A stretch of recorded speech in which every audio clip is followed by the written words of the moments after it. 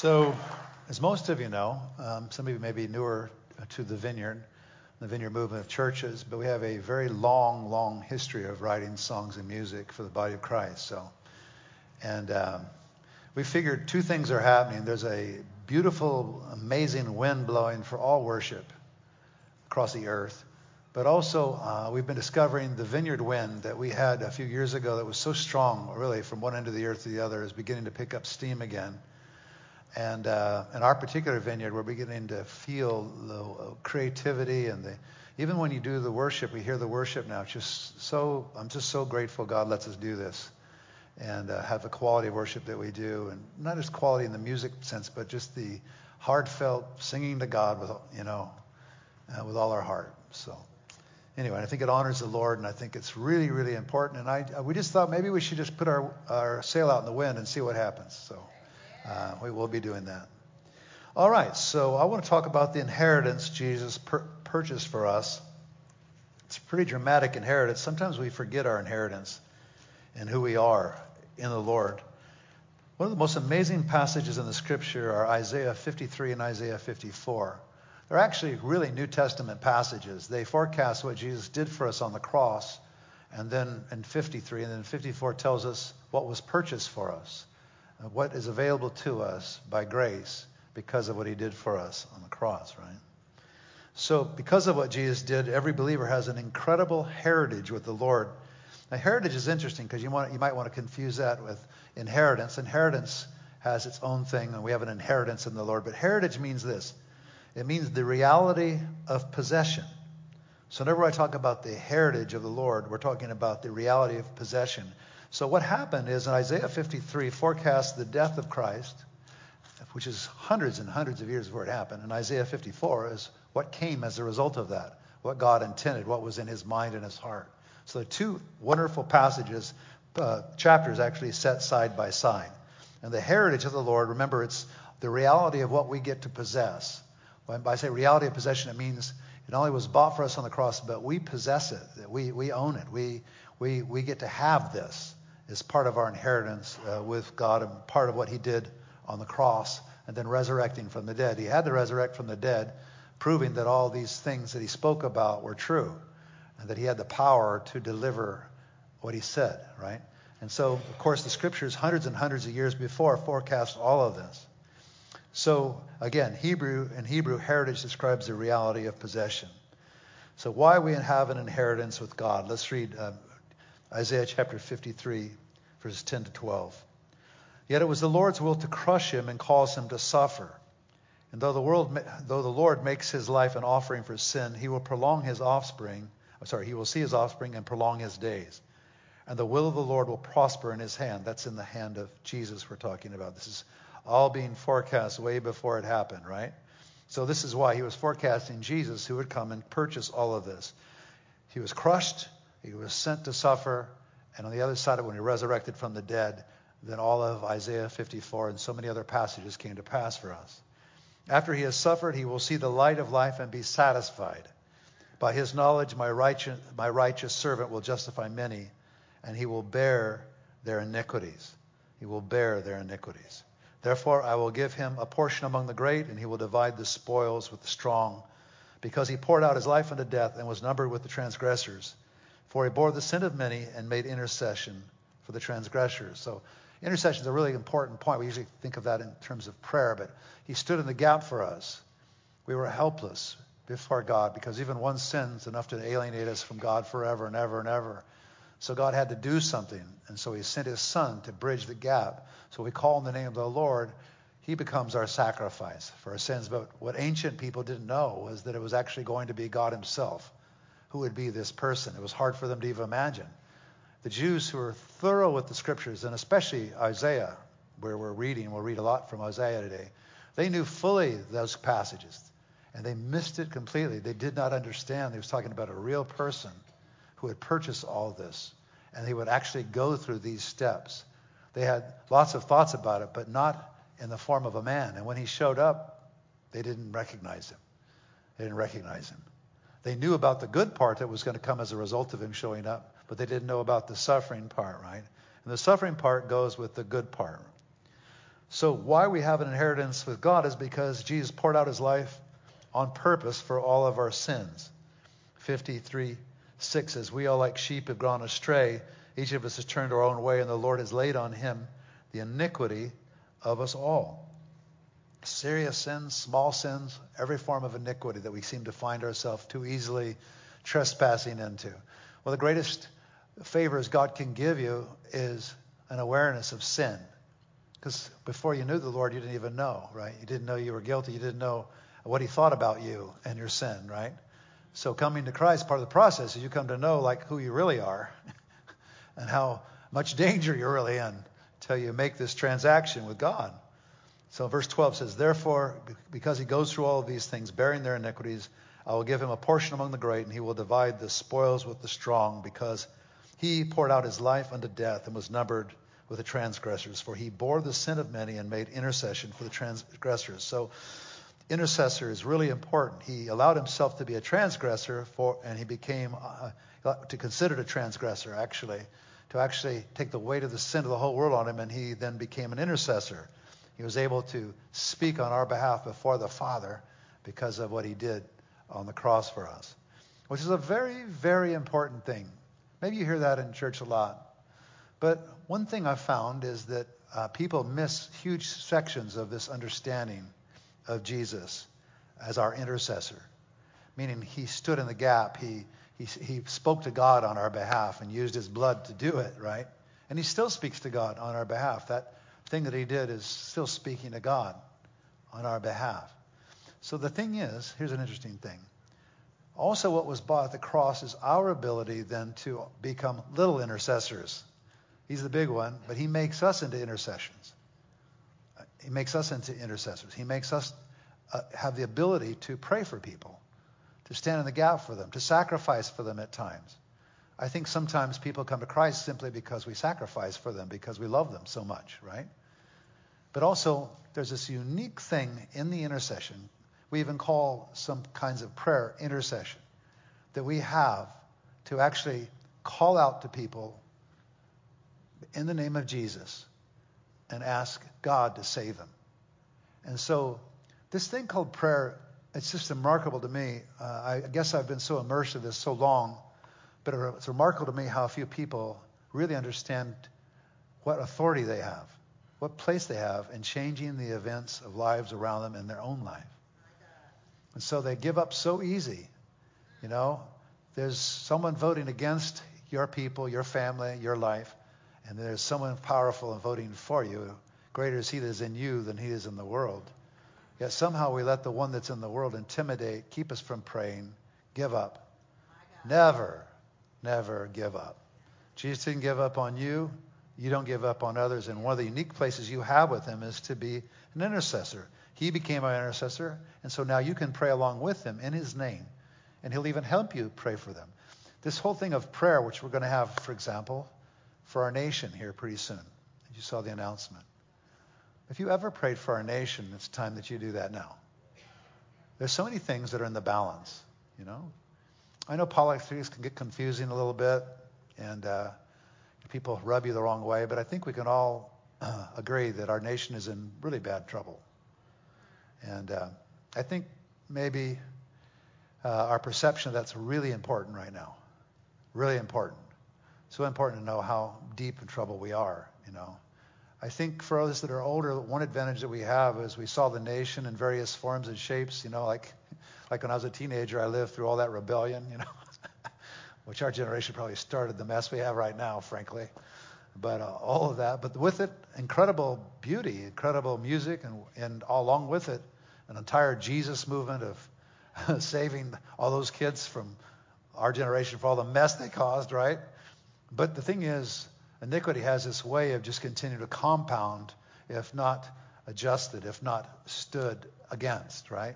So we have lots of decisions we need to make personally about that. But also, one decision that really intrigues me is how few people really pray about the situation. I can tell by the way they sound. They have a sense of desperation about them, a little bit of anger in them.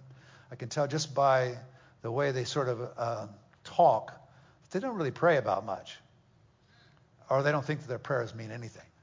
could I assure you, your prayers mean everything. We're going to have this National Day of Prayer. I don't call National Days of Prayer because I want another excuse to pray. If there ever was a time when you gathered together and humbled yourself and prayed, I think this would be a great day. You know, it's funny because I was looking through history, and I just ran across this incredible book, and I can't remember off the top of my head what the title was, but it was this book, and it included Abraham Lincoln. And during the Civil War, he called a couple of times of national intercession. And so the National Day of Prayer is sort of patterned after him. And the wording of that prayer is just one of the most beautiful things you have ever heard from the president on down, written to pray for our country, to pray for our nation. And all along through our history, it's been the prayers of the saints. We are the salt of the earth. We are the light of the world. Either we are or we are not. And if we are that, then we have this unusual ability to take what Jesus bought for us on the cross as intercessors and intercede and pray along with him for the lost and the broken. Jesus hasn't given up on any country. Rather, actually, he's invading nations at a pace that the world has never seen before. Jesus didn't withdraw from the world. Jesus is involved in the world deeper than you ever could imagine, because great swaths of humanity, as we speak, for the first time in 2,000 years, are now coming to the faith. Thousands, millions upon millions. I was going to say thousands, but it's millions now. In places like India, it will become the most populous country in the world here in a few months. Places like China, there's 2 billion plus right there. Yet there's these vast moves of God in these countries. You won't hear about it on the news much. It's a revolution, but every those governments, believe me, and we know this firsthand, they know. They know exactly what's going on. Because you can't have that much change and movement, especially it makes them nervous when it's happening in the countryside, where they don't have as much control. And this is happening all over the earth. Africa, every continent is undergoing some strange change, so it should be another impetus for you to intercede for this inheritance, the greatest inheritance of all. The kingdoms of this world will become the kingdoms of our God. Right? Amen. Yeah, it's good. So we'll see you here praying, huh? In case you forgot the day it is, it's in your bulletin. Right? All right.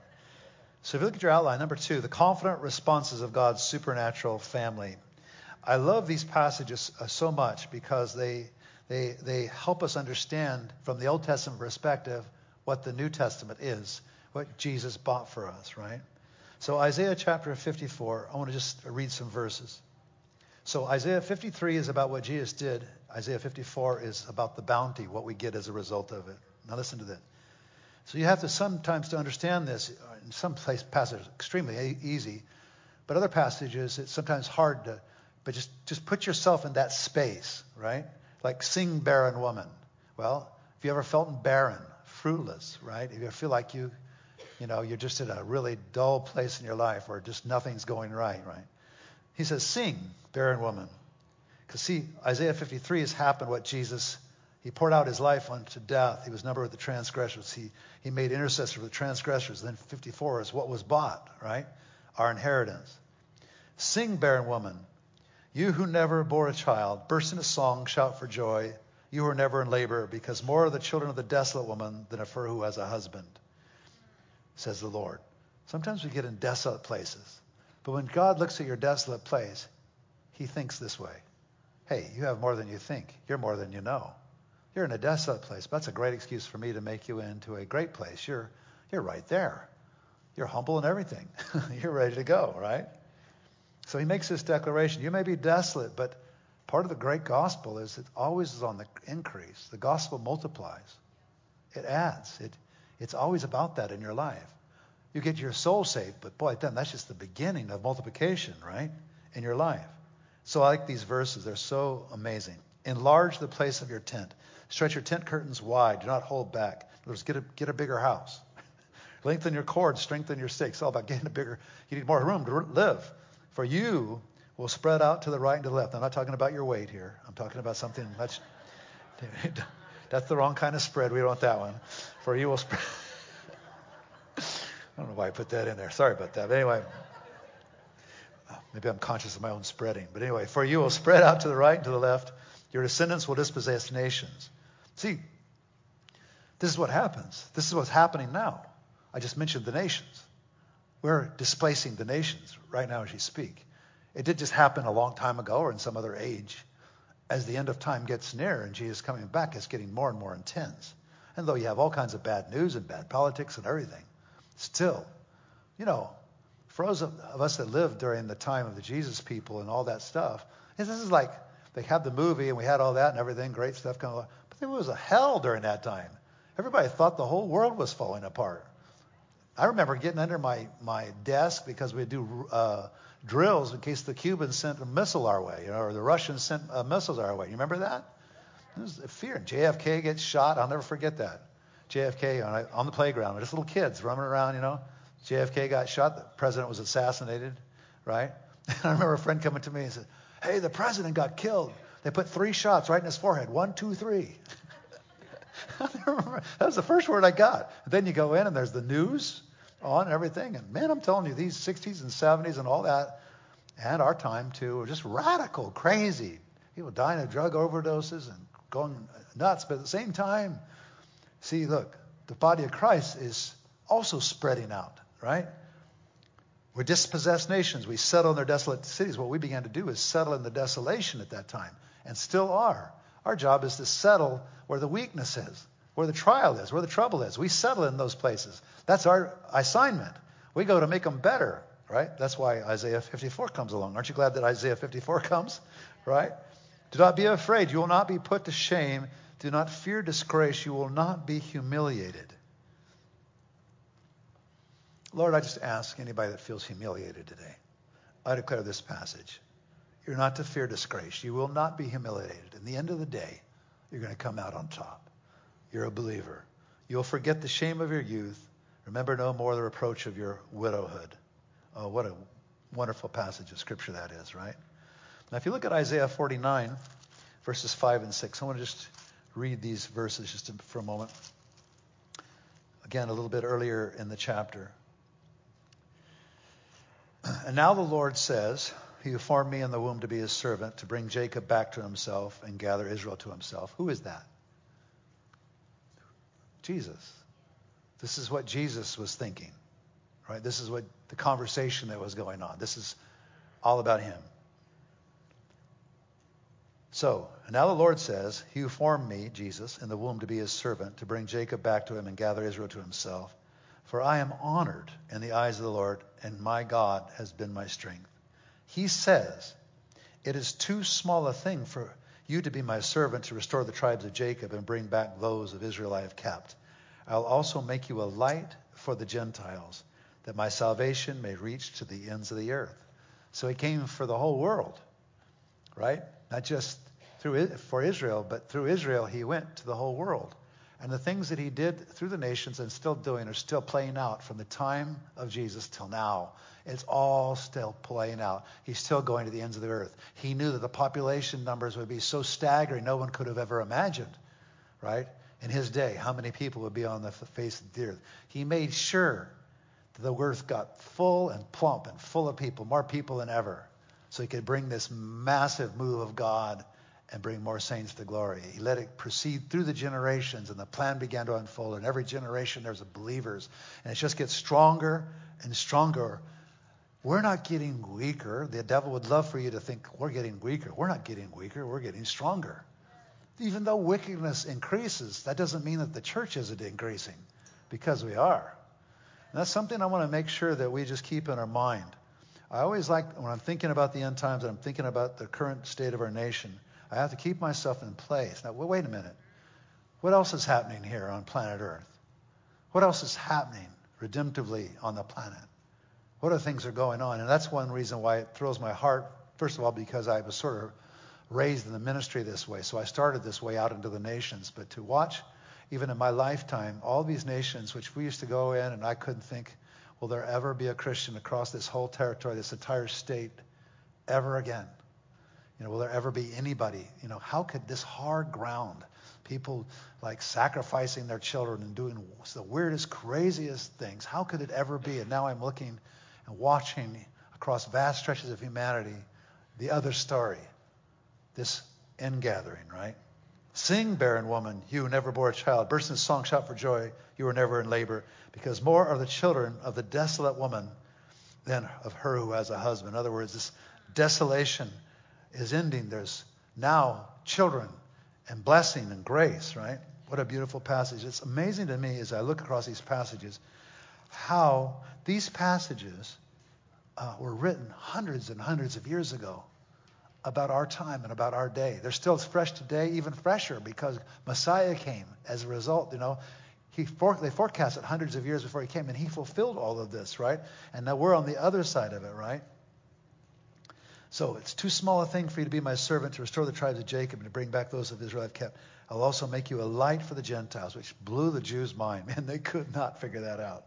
My salvation may reach the ends of the earth. Even the early church could figure it out. So I teach in my class, my Life in the Spirit class, as part of I teach, is like this huge demarcation. And I just want you to be aware of that when the Spirit came, this was the marker. This was the marker. This was the change. When the Spirit came, Jesus said, just wait. Spirit's coming. And when the Spirit came, all of this stuff here began to come to pass. It's a critical thing.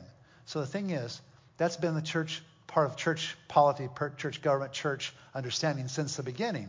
Denominations, and they've veered off, but this fire of the Holy Spirit falling like he did in the early church and speaking in tongues and spiritual gifts, it's so much a part of our heritage. And so I talked to my Life in the Spirit class and said, this is part of your heritage. You may have been raised in this background or that background. I was raised a Presbyterian. They never talked about any of this. And I wondered why they never talked about any of this, because it got me reading my Bible, and I read my Bible, and I would see all these miracles and stuff, and all I could think about was, where's all that stuff? Nobody could tell me, so I about gave up until I got ambushed one day in a Presbyterian conference that I got talked into going by this girl. And I ended up sitting there all by myself in this weird room where people were talking about how God still baptized with the Spirit. There were 7 of us in the room, 3,000 people in the conference. They were all at the other ones, and I'm there with 6 others listening to this guy talk, And the Spirit fell on me. The New Testament thing happened, and I have never been the same. I just totally, whoa, right? So that's what this is all about that I'm reading. Now I want to look at this in light of Jesus coming. There's 3 responses recorded here. The confident responses of God's supernatural family. So I'm going to read from Isaiah 54:1. Sing, barren woman, you who never bore a child, burst into song, shout for joy, you were never in labor, because more are the children of the desolate woman than of her who has a husband, says the Lord. Now, could I just take this passage? It's a very good one, because often Scripture telescopes. So it telescopes from the simplest person in whatever century into larger and larger things, right? Into larger and larger, like I've been telling you about, the barren people around the world are now coming and singing, right? By the way, that's another thing you'll see coming soon to a theater near you. We talk about our songwriting and everything, and it's just happened I think at the beginning of this happened about 10 years ago. I mean, it's that fresh.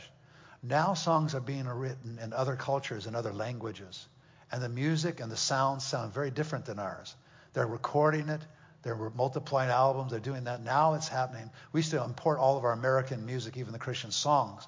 Now songs, even of about, I'd say maybe the last 10 years especially, are being written. The most amazing, beautiful songs are being written in other cultures, in their language and in their tones, the way they do music, right? The kind of music that they do. All across the earth, even in strange cultures, some of the strangest music, Christian music, is coming out. It's crazy in their own culture, right? So the great supernatural family is going on. So number 1, rejoice and sing, which is very much a part of our culture and our spiritual culture, and has been here quite some time as we've begun to move into in earnest in this end time stuff. One thing that's happened is sounds and songs. And John was talking about it, and it's just so exciting. We should throw our hand into this. We should throw our heart into this. It's in the air. We should put our sails up because the wind's blowing. And who knows where it'll take VCC worship or our expression, just like it's happening in India and other places of the world, right? I think it's such a great thing and such a brave thing. We should do this. This is our part of our privilege. It's part of what was bought for us, right? So response number 1 in Isaiah 54, he says, sing, barren woman, you who never bore, sing, burst into song, shout for joy, right? Yeah. All right. So in 1 Thessalonians 5:16, I just want to read this. I love this passage. So despite whatever is going on in your life, rejoice always, pray continually, give thanks in all circumstances. For this is God's will for you in Christ Jesus. You want to know what God's will is? Well, let's see. Rejoice always. Ooh, that's not easy. Pray continually. Give thanks in all circumstances, for this is God's will for you in Christ Jesus. And then verse 19. If you don't do that, you quench the Spirit. Do not quench the Spirit. So how could I sing? How could I give thanks? Ooh, that's the part. I'm glad you asked.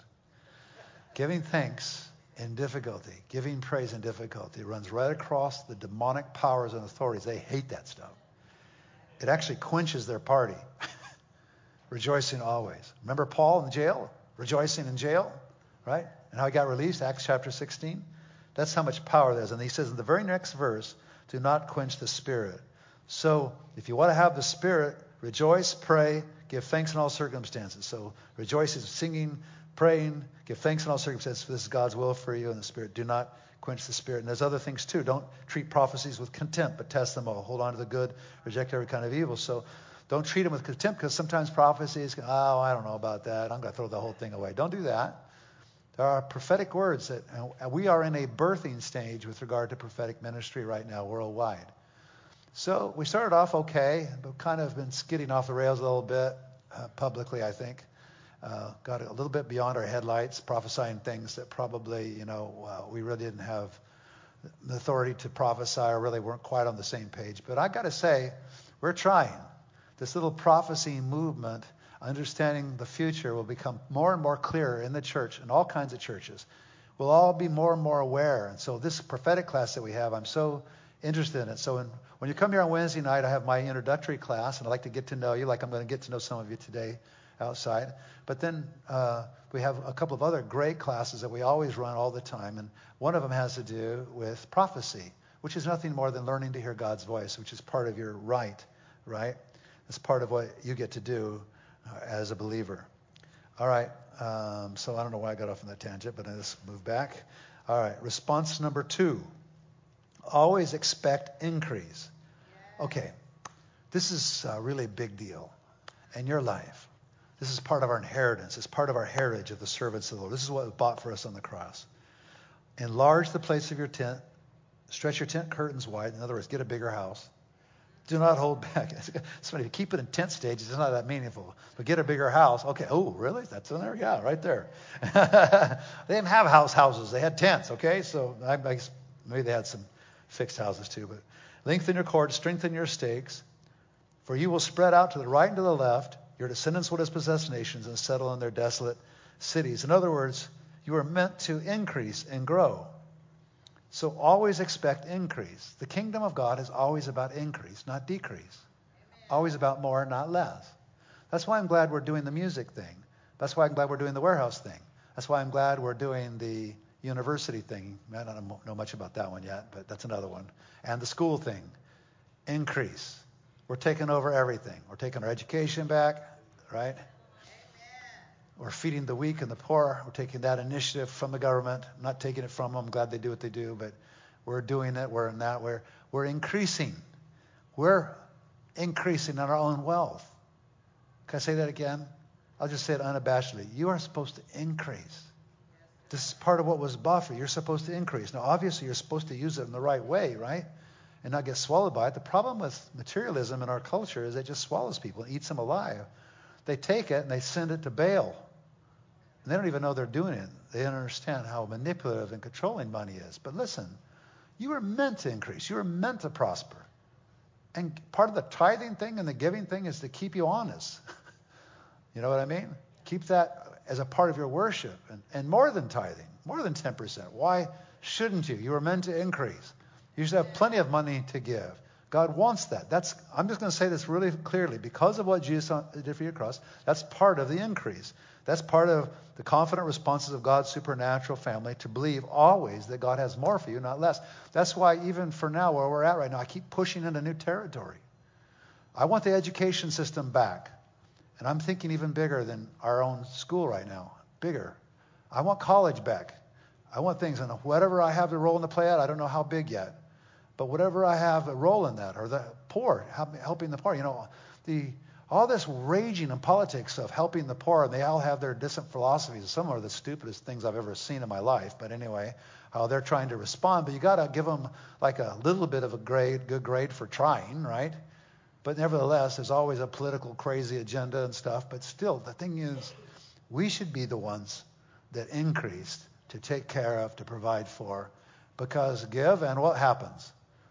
It should be given to you. It's this wonderful cycle. So you can't sacrifice enough for the homeless.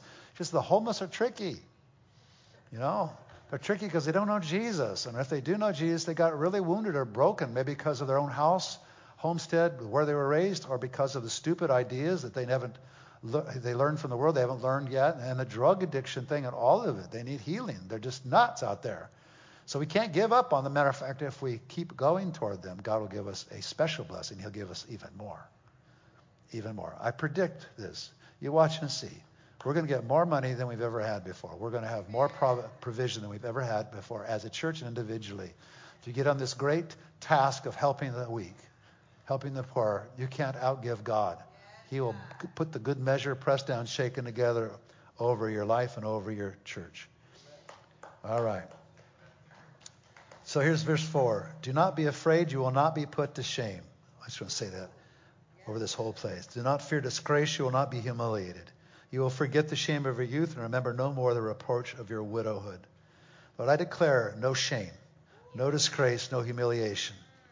Lord, I pray against that, Lord. Whoever is in that space where they're feeling disgraced and humiliated, you'll forget the shame of your youth. This is a big one.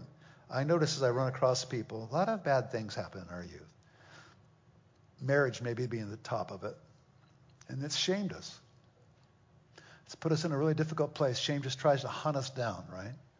Well, part of God's agenda is forget that shame. Move on. Get past it. Whatever happened then doesn't have to happen again. As a matter of fact, it's always upward and onward. I don't care who you are, where you're at. You will forget the shame of your youth and remember no more the reproach of your widowhood. No, remember, all of this is being bought by Jesus. That's Isaiah 53. Isaiah 54 is what he bought, what he purchased for us, who we are, right, in Christ, what he has for us. I love these passages so much. Look at Roman numeral 3.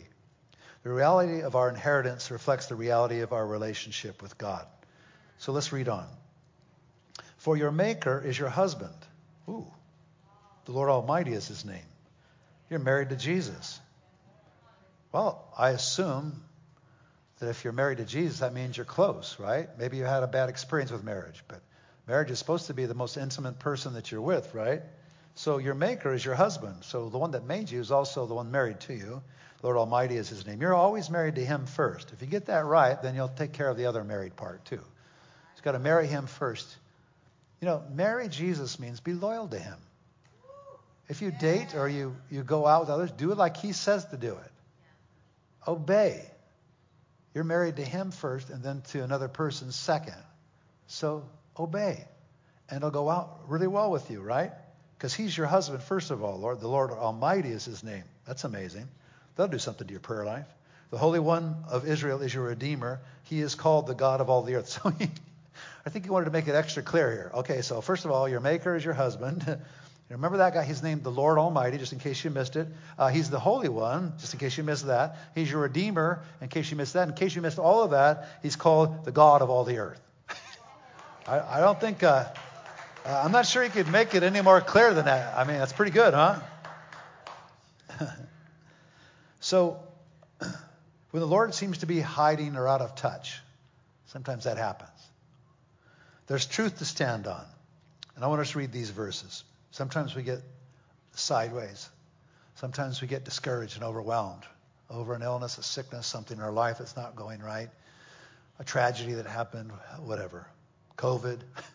Who knows, right? But look, even if you wander, this is what God does. The Lord will call you back as if you were a wife deserted and distressed in spirit. That, again, he's calling back his wife. He's calling you back. He's married to you. A wife who married young only to be rejected, says your God. That kind of pain. That kind of pain. He understands that kind of pain.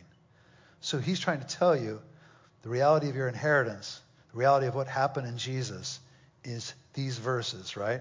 And so now there's truth to stand on. Sometimes we have to stand on the truth before it becomes evident. We have to believe, right? Yes. So verse 6. The Lord will call you back as if you're a wife, deserted, distressed, in spirit, a wife who married young, only to be rejected, says your God. Right? Read on. For a brief moment I abandon you. In other words, sometimes we have times when God just seems a million miles away. right? And maybe you felt abandoned. Maybe you felt like, God, this left me alone, in whatever thing you're worried about. But look at this. Here's the part I like the best.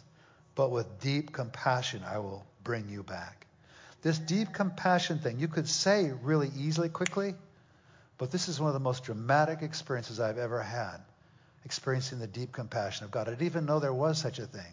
Jesus loves me, this I know, for the Bible tells me so, yeah. But no, I didn't know that God's love was a lot more active, a lot more powerful than that. An emotional experience.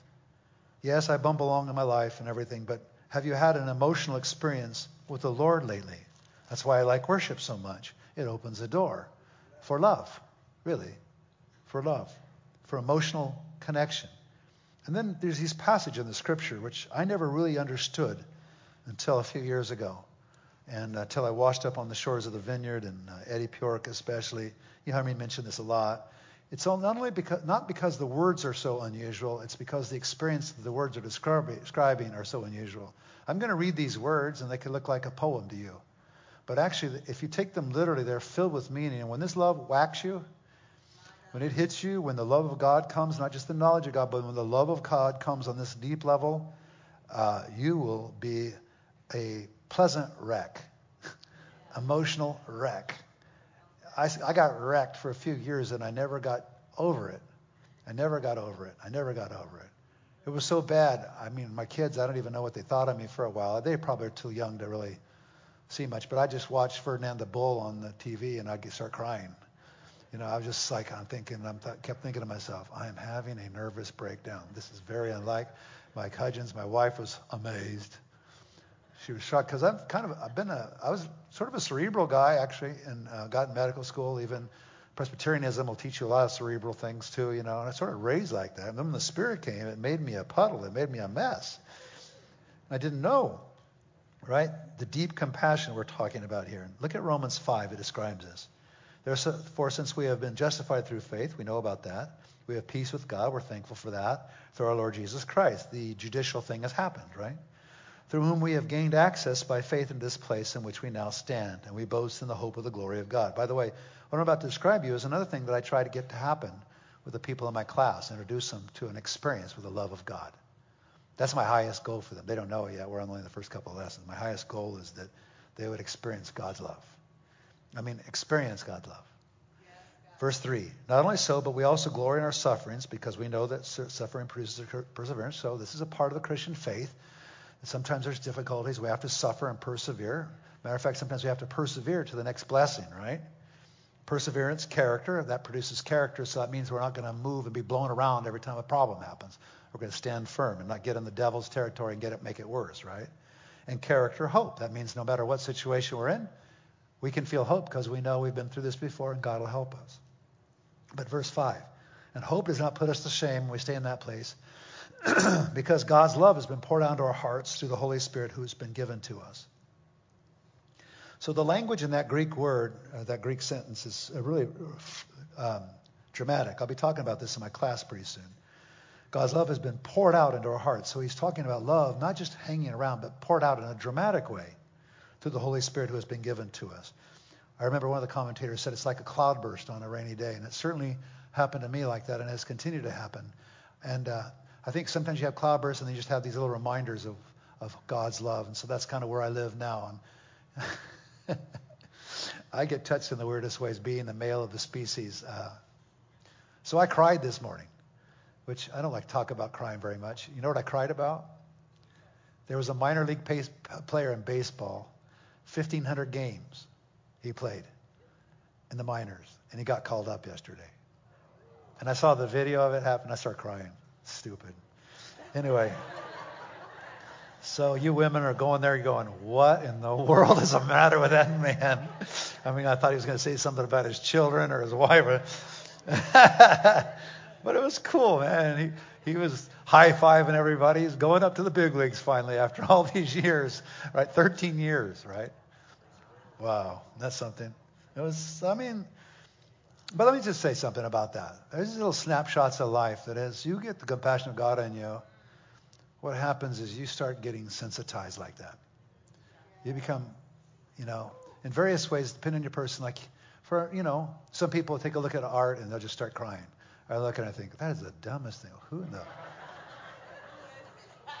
They'll look at it and go, oh my gosh, that is so touching. I'm thinking, really? Like some of you women said, he's crying over a guy being called up into the majors. You got to be kidding me. Right. But different strokes for different folks. God gets us in various ways. And by the way, it's hope for us men because he can get to us. It just may look a little different than you're used to, right? He gets us. He gets you. He just gets you where you're at, who you are. Look at Romans 8:14-16. For those who are led by the Spirit of God are the children of God. The Spirit you received does not make you slaves so that you live in fear again. Oh, isn't that great? See, the thing is, the world doesn't understand us because we're not fearful. We're not fearful. We're not like them. We're not put together like them. We're not supposed to be like them. When you have the spirit of fear on you, be careful as you watch the news, evaluate the politics. No matter how truthful it sounds, do not let a spirit of fear grip you. Because once it grips you, it leads you the wrong direction. Awareness is important. And I yell at my TV a lot. Right? I mean, I just get mad over the whole thing, right? But anyway, but I don't let it go to despair. And I make it just sort of channel like, okay, God's still in control. I've got to think wisely. How are we supposed to be the church in this day and time? How are we wise? Innocent as doves, but wise as serpents, right? The Spirit you receive does not make you slaves so that you live in fear again. So whole parts of the body of Christ live in fear. Their whole deal is making you so afraid of something going to happen to you to keep you in line, right? And that's a faulty parenting style, right? I mean, you have to warn your kids and everything, but if that's all you're dealing with your kids, you don't have love and compassion and being their friend, you're not going to get very far with your children, especially when they get older and start looking around, right? So you live in fear again, but rather the Spirit you received brought about your adoption as sonship, and by him we cry, and that word is a shriek. It's an animal cry. Abba, Father. See, one of my goals for my life in the Spirit class is for everybody to experience that somehow or another. And some do, and some don't.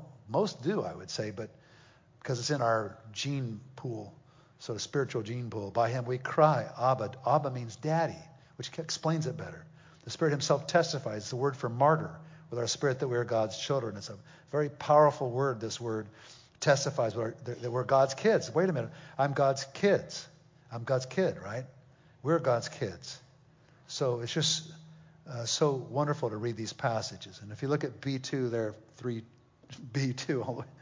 Not just the love of Jesus, but the permanent, unfailing love of the Father for us. And I tell you that one of the best places that I see that expressed, this is what God really thinks about you. This is why, he sent Jesus, this amazing love that he has for us. Isaiah chapter 54, 8-10.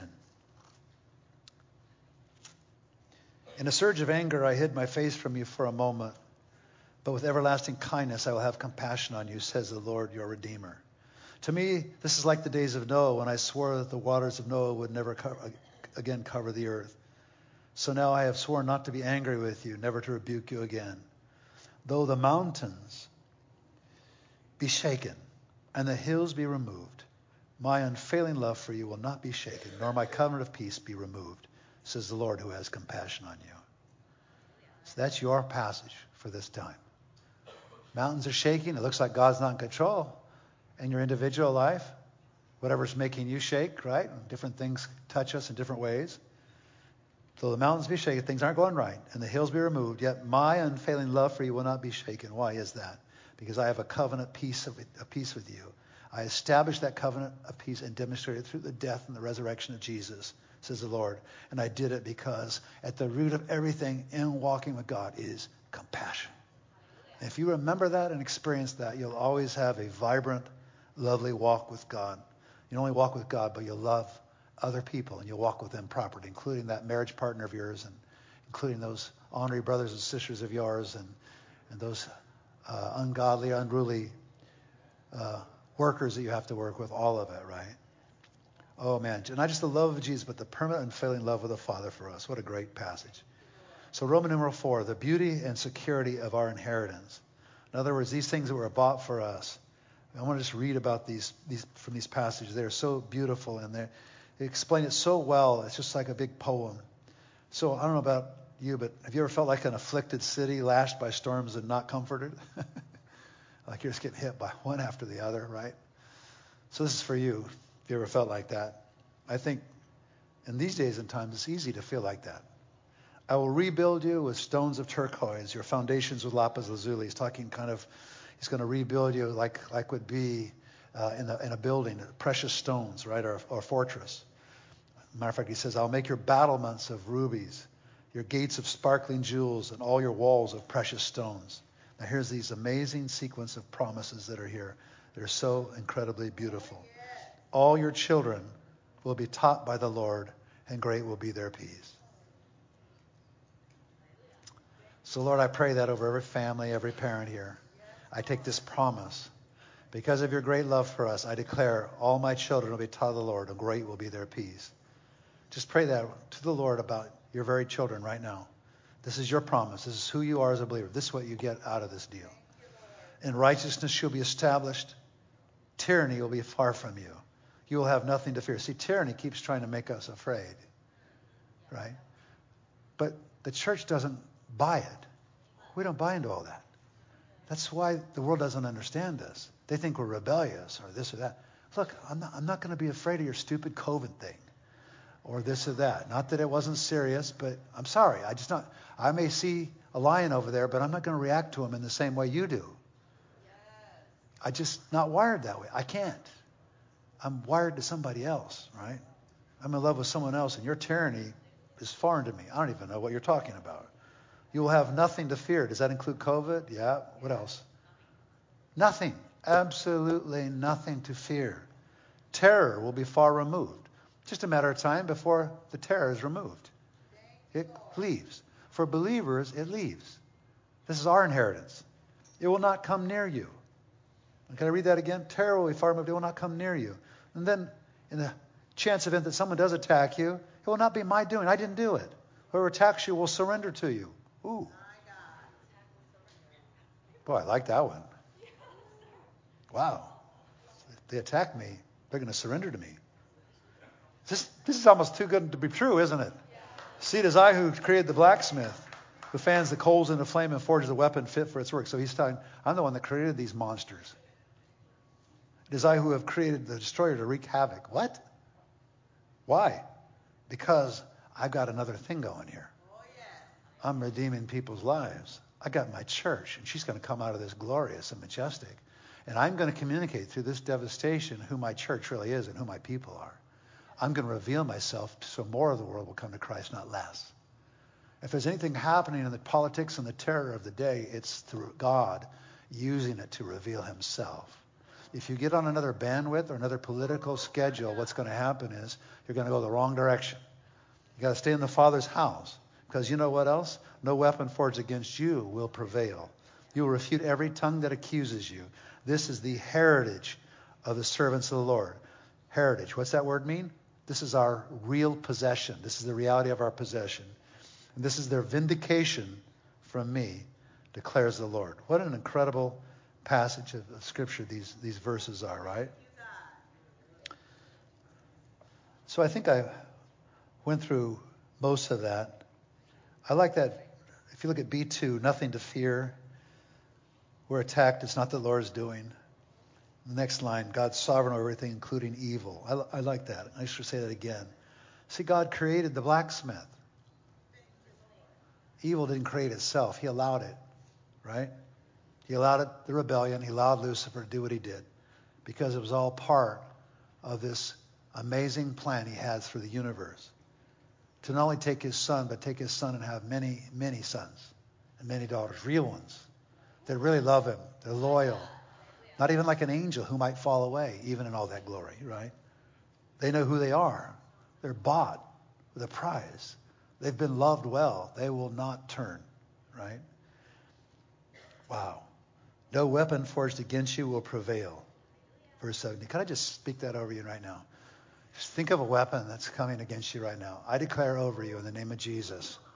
I don't care if it's sickness, illness, children, jobs. I declare no weapon forged against you will prevail. No weapon forged against you will prevail. Just sounds good.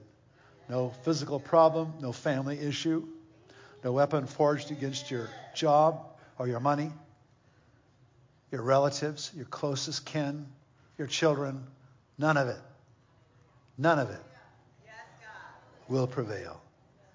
We have heritage, reality of possession of these gifts because we receive the Lord's vindication. And I'll end on this, Romans 8:31-39. What then shall we say in response to these things? If God is for us, who can be against us? He who did not spare his own son, but gave him up for us all, how will he not also along with him graciously give us how many things? All things. All good things. Even a bigger tent if you need it. House, right? Or whatever. Who will bring any charge against those whom God has chosen? It is God who justifies. Who then is the one who condemns? No one. Christ Jesus, who died, more than that, who was raised to life, is at the right hand of God and is also interceding for us. Are you kidding me? Jesus is praying for me right now? Yes. That's your inheritance. And his prayers always get answered. Who shall separate us from the love of Christ? Who? Shall trouble or hardship or persecution or famine or nakedness or danger or sword? Wow. As it is written, for your sake we face death all day long. We are considered as sheep to be slaughtered. Even if it was that situation. No. In all these things we are more than conquerors through him who loved us. For I am convinced that neither death nor life, neither angels nor demons, neither the present nor the future, nor any powers, neither height nor depth, nor anything else in all creation will be able to separate us from the love of God that is in Christ Jesus our Lord. Amen. Why don't we all stand? Let's all stand for a minute, huh? If I have the worship team come.